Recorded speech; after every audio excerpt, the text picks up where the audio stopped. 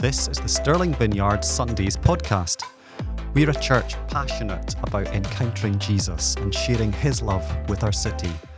To find out more about who we are, visit our website at stirlingvineyard.co.uk.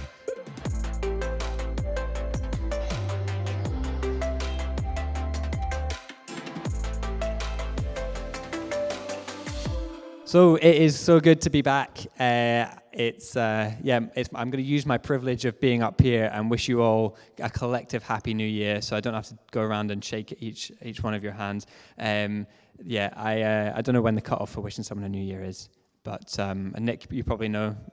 March, right, okay, so we've got a little bit of time, so maybe just if you don't get around to Nick, that's fine, you can do that next week. But yeah, I tend to stop saying Happy New Year to people kind of the 2nd or 3rd of January, and it's like, right, move on, we're done. So, but yes, that's just me being a bit odd. So I hope you've all had a good couple of weeks away. It's been sad not to be meeting together every week, but it's also been that nice time to relax and refresh ourselves and just kind of prepare for this year. And as Fiona said, we're kicking off our new series, which we called Faithful Living, and a big shout out to Becca for putting together the artwork.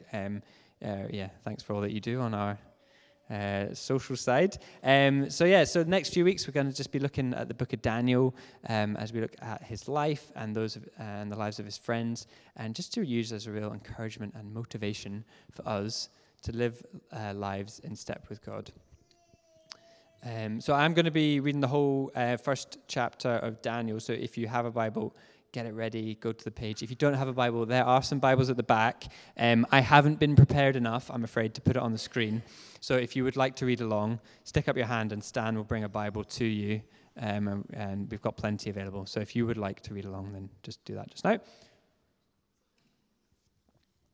But we're going to come to that in just a sec. I just wanted to kick off by asking, who here has made a New Year's resolution? Anybody out there? Anybody got any resolutions? Rebecca's got one. Haley's got one or two. Who here has made a resolution and it's already let it slip? You know, we're on the 8th of January. Who here has failed? That's okay. You know what? I was thinking, you know, it'd be really good to do like some sort of healthy eating thing. I eat a ridiculous amount of sweets and chocolate and fizzy juice. But then I was considering just how much chocolate we were gifted at Christmas, and if I wanted to kickstart something on the 1st of January, I would probably do myself an injury by trying to finish it all off in the week between Christmas and New Year.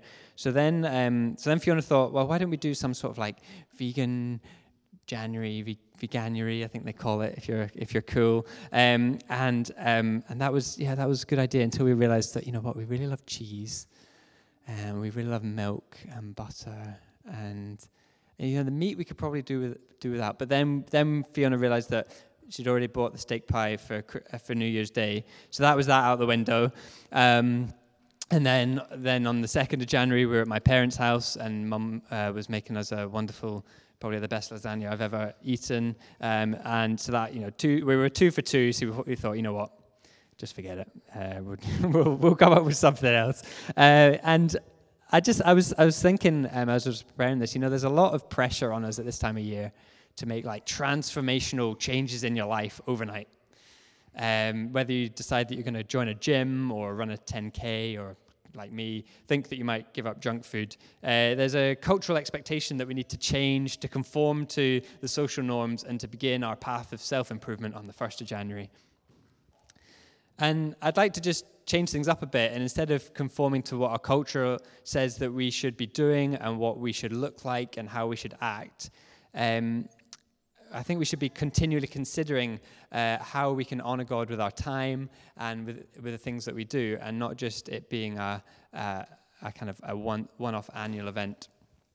So that's why I think the series that we're going to start is kind of the perfect one to kickstart the year. You know, our hope over the next few weeks is that we can be inspired to live lives that are faithful to God's purpose for us as a church, but also for us individually. So many of you are probably familiar with the story of Daniel, but what I'm going to open up for a bit of audience participation here. What springs to mind when I mention Daniel in the Bible? Lions. Anything else? Any advance on lions? Pride? Praying. Okay. Yeah, excellent. Crazy images.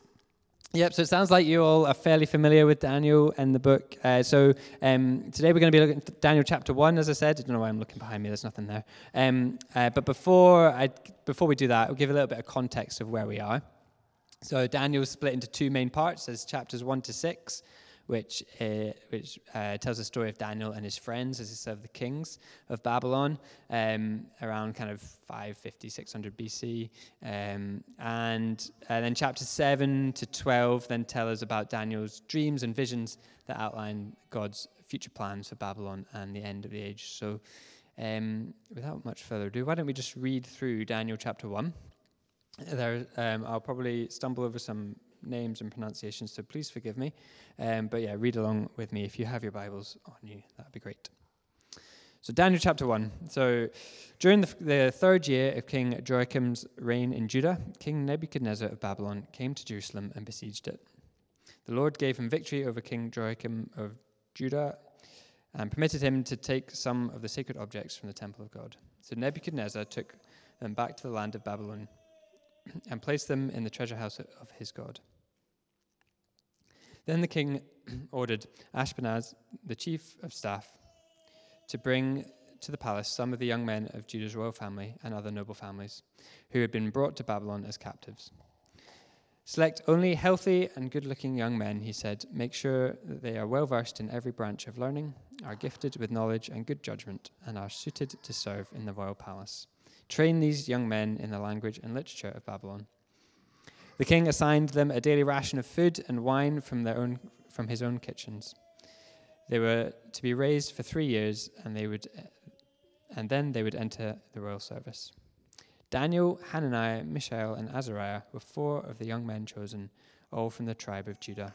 The chief of staff renamed them with these Babylonian names. Daniel was called Belteshazzar, Hananiah was called Shadrach, Mishael was called Meshach, and Azariah was called Abednego. But Daniel was determined not to defile himself by eating the food and wine given to them by the king. He asked the chief of staff for permission not to eat these unacceptable foods. Now God had given the chief of staff both respect and affection for Daniel. But he responded, "I am afraid of my lord the king, who has ordered you to eat this food and wine. If you become pale and thin compared to the other youths your age, I'm afraid the king will have me beheaded." Daniel spoke with the attendant who had been appointed by the chief of staff to look after Daniel, Hananiah, Mishael, and Azariah. "Please test us for 10 days on a diet of vegetables and water," Daniel said. "At the end of the 10 days, see how we look compared to the other young men who are eating the king's food. Then make your decision in light of what you see." The attendant agreed to Daniel's suggestions and tested them for 10 days. At the end of the 10 days, Daniel and his 3 friends looked healthier and better nourished than the young men who'd been eating the food assigned by the king. So after that, the attendant fed them only vegetables instead of the food and wine provided for the others. God gave these 4 young men an unusual aptitude for understanding every aspect of literature and wisdom, and God gave Daniel the special ability to interpret the meanings of visions and dreams. When the training period ordered by the king was completed, the chief of staff brought all the young men to King Nebuchadnezzar. The king talked with them, and no one impressed him as much as Daniel, Hananiah, Mishael, and Azariah, so they entered the royal service. Whenever the king consulted them in any matter requiring wisdom and balanced judgment, he found them 10 times more capable than any of the magicians and enchanters in his entire kingdom. Daniel remained in the royal service until the first year of the reign of King Cyrus.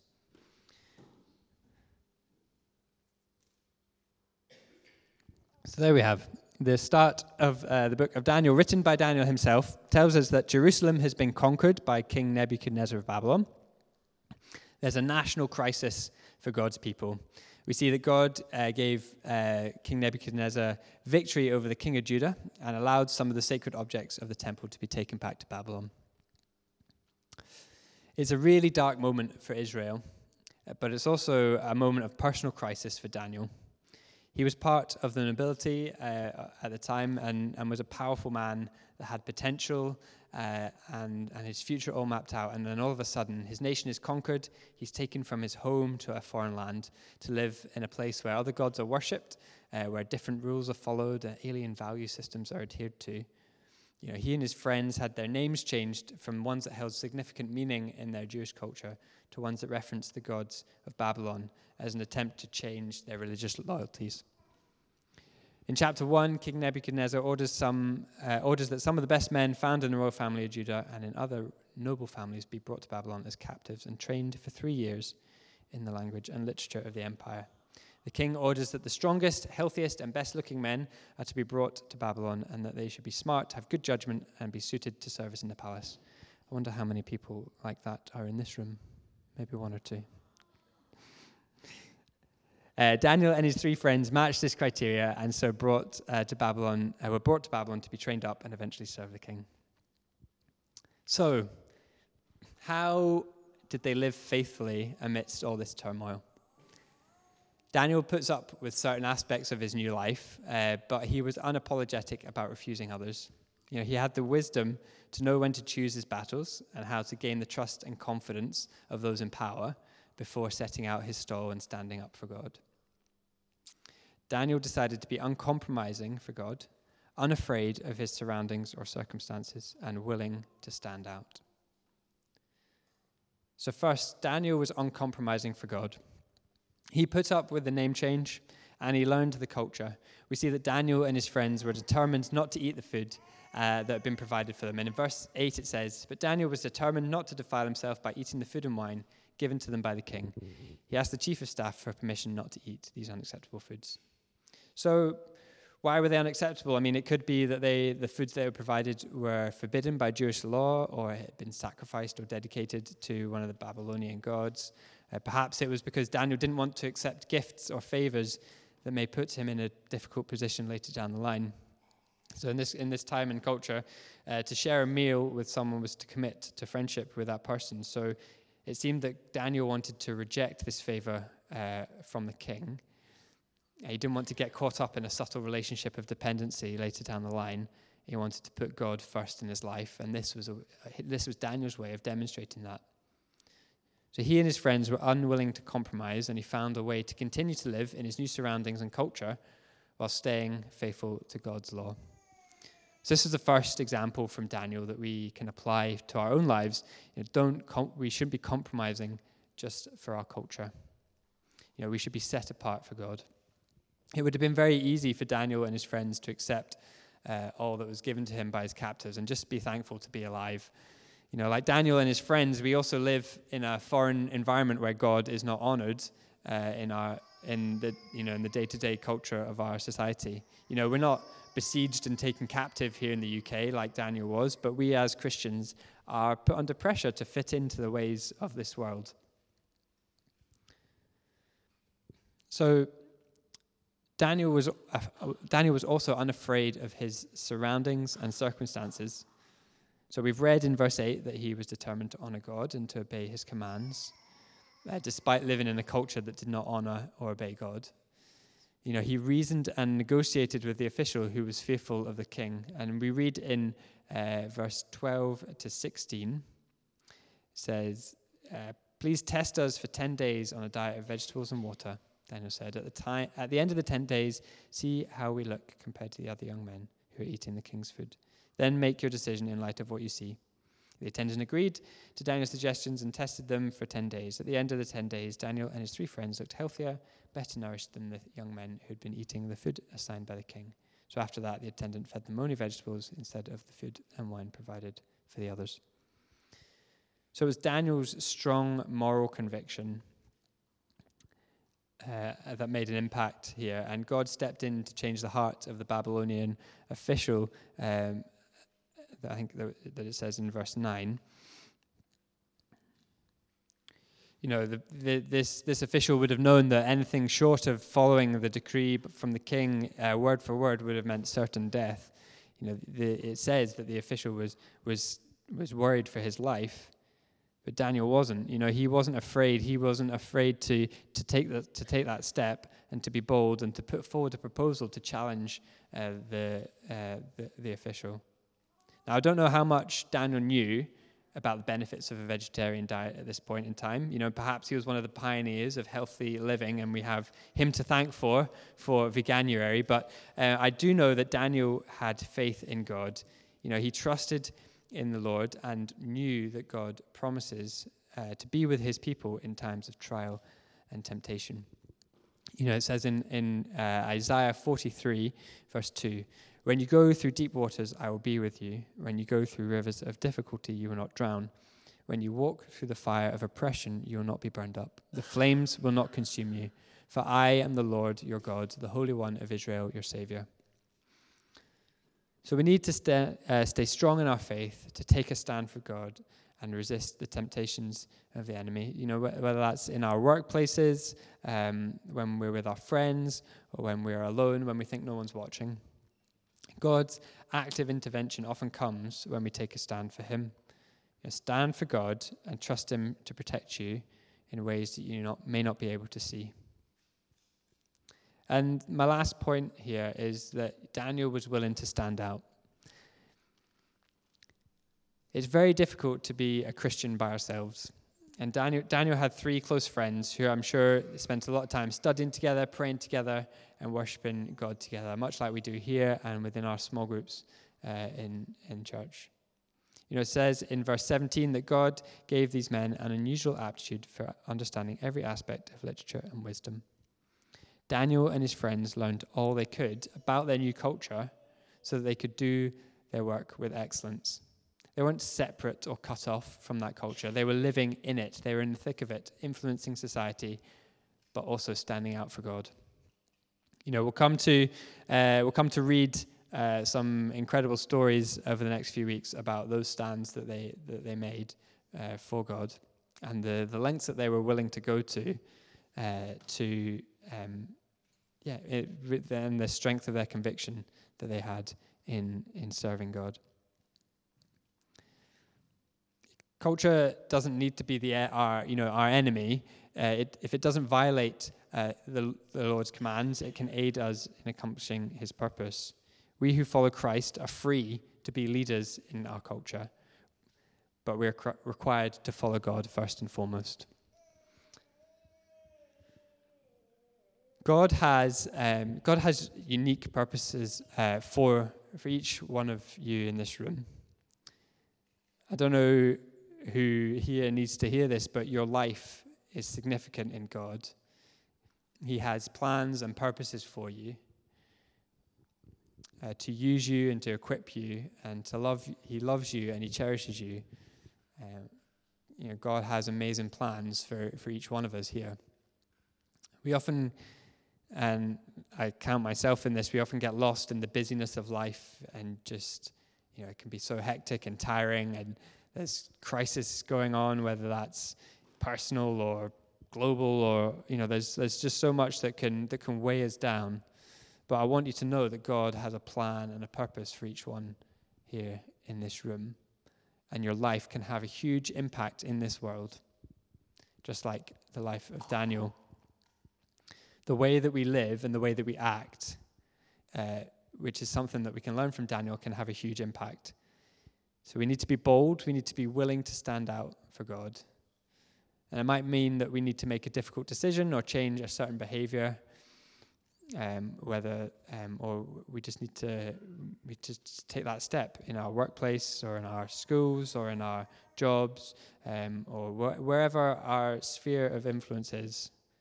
But you need to know that God has your back and he will stand with us as we stand out. So the 3 things that we can learn from Daniel this morning, just from chapter 1, is that Daniel was uncompromising for God. He was unafraid of his surroundings and his circumstances, and he was willing to stand out.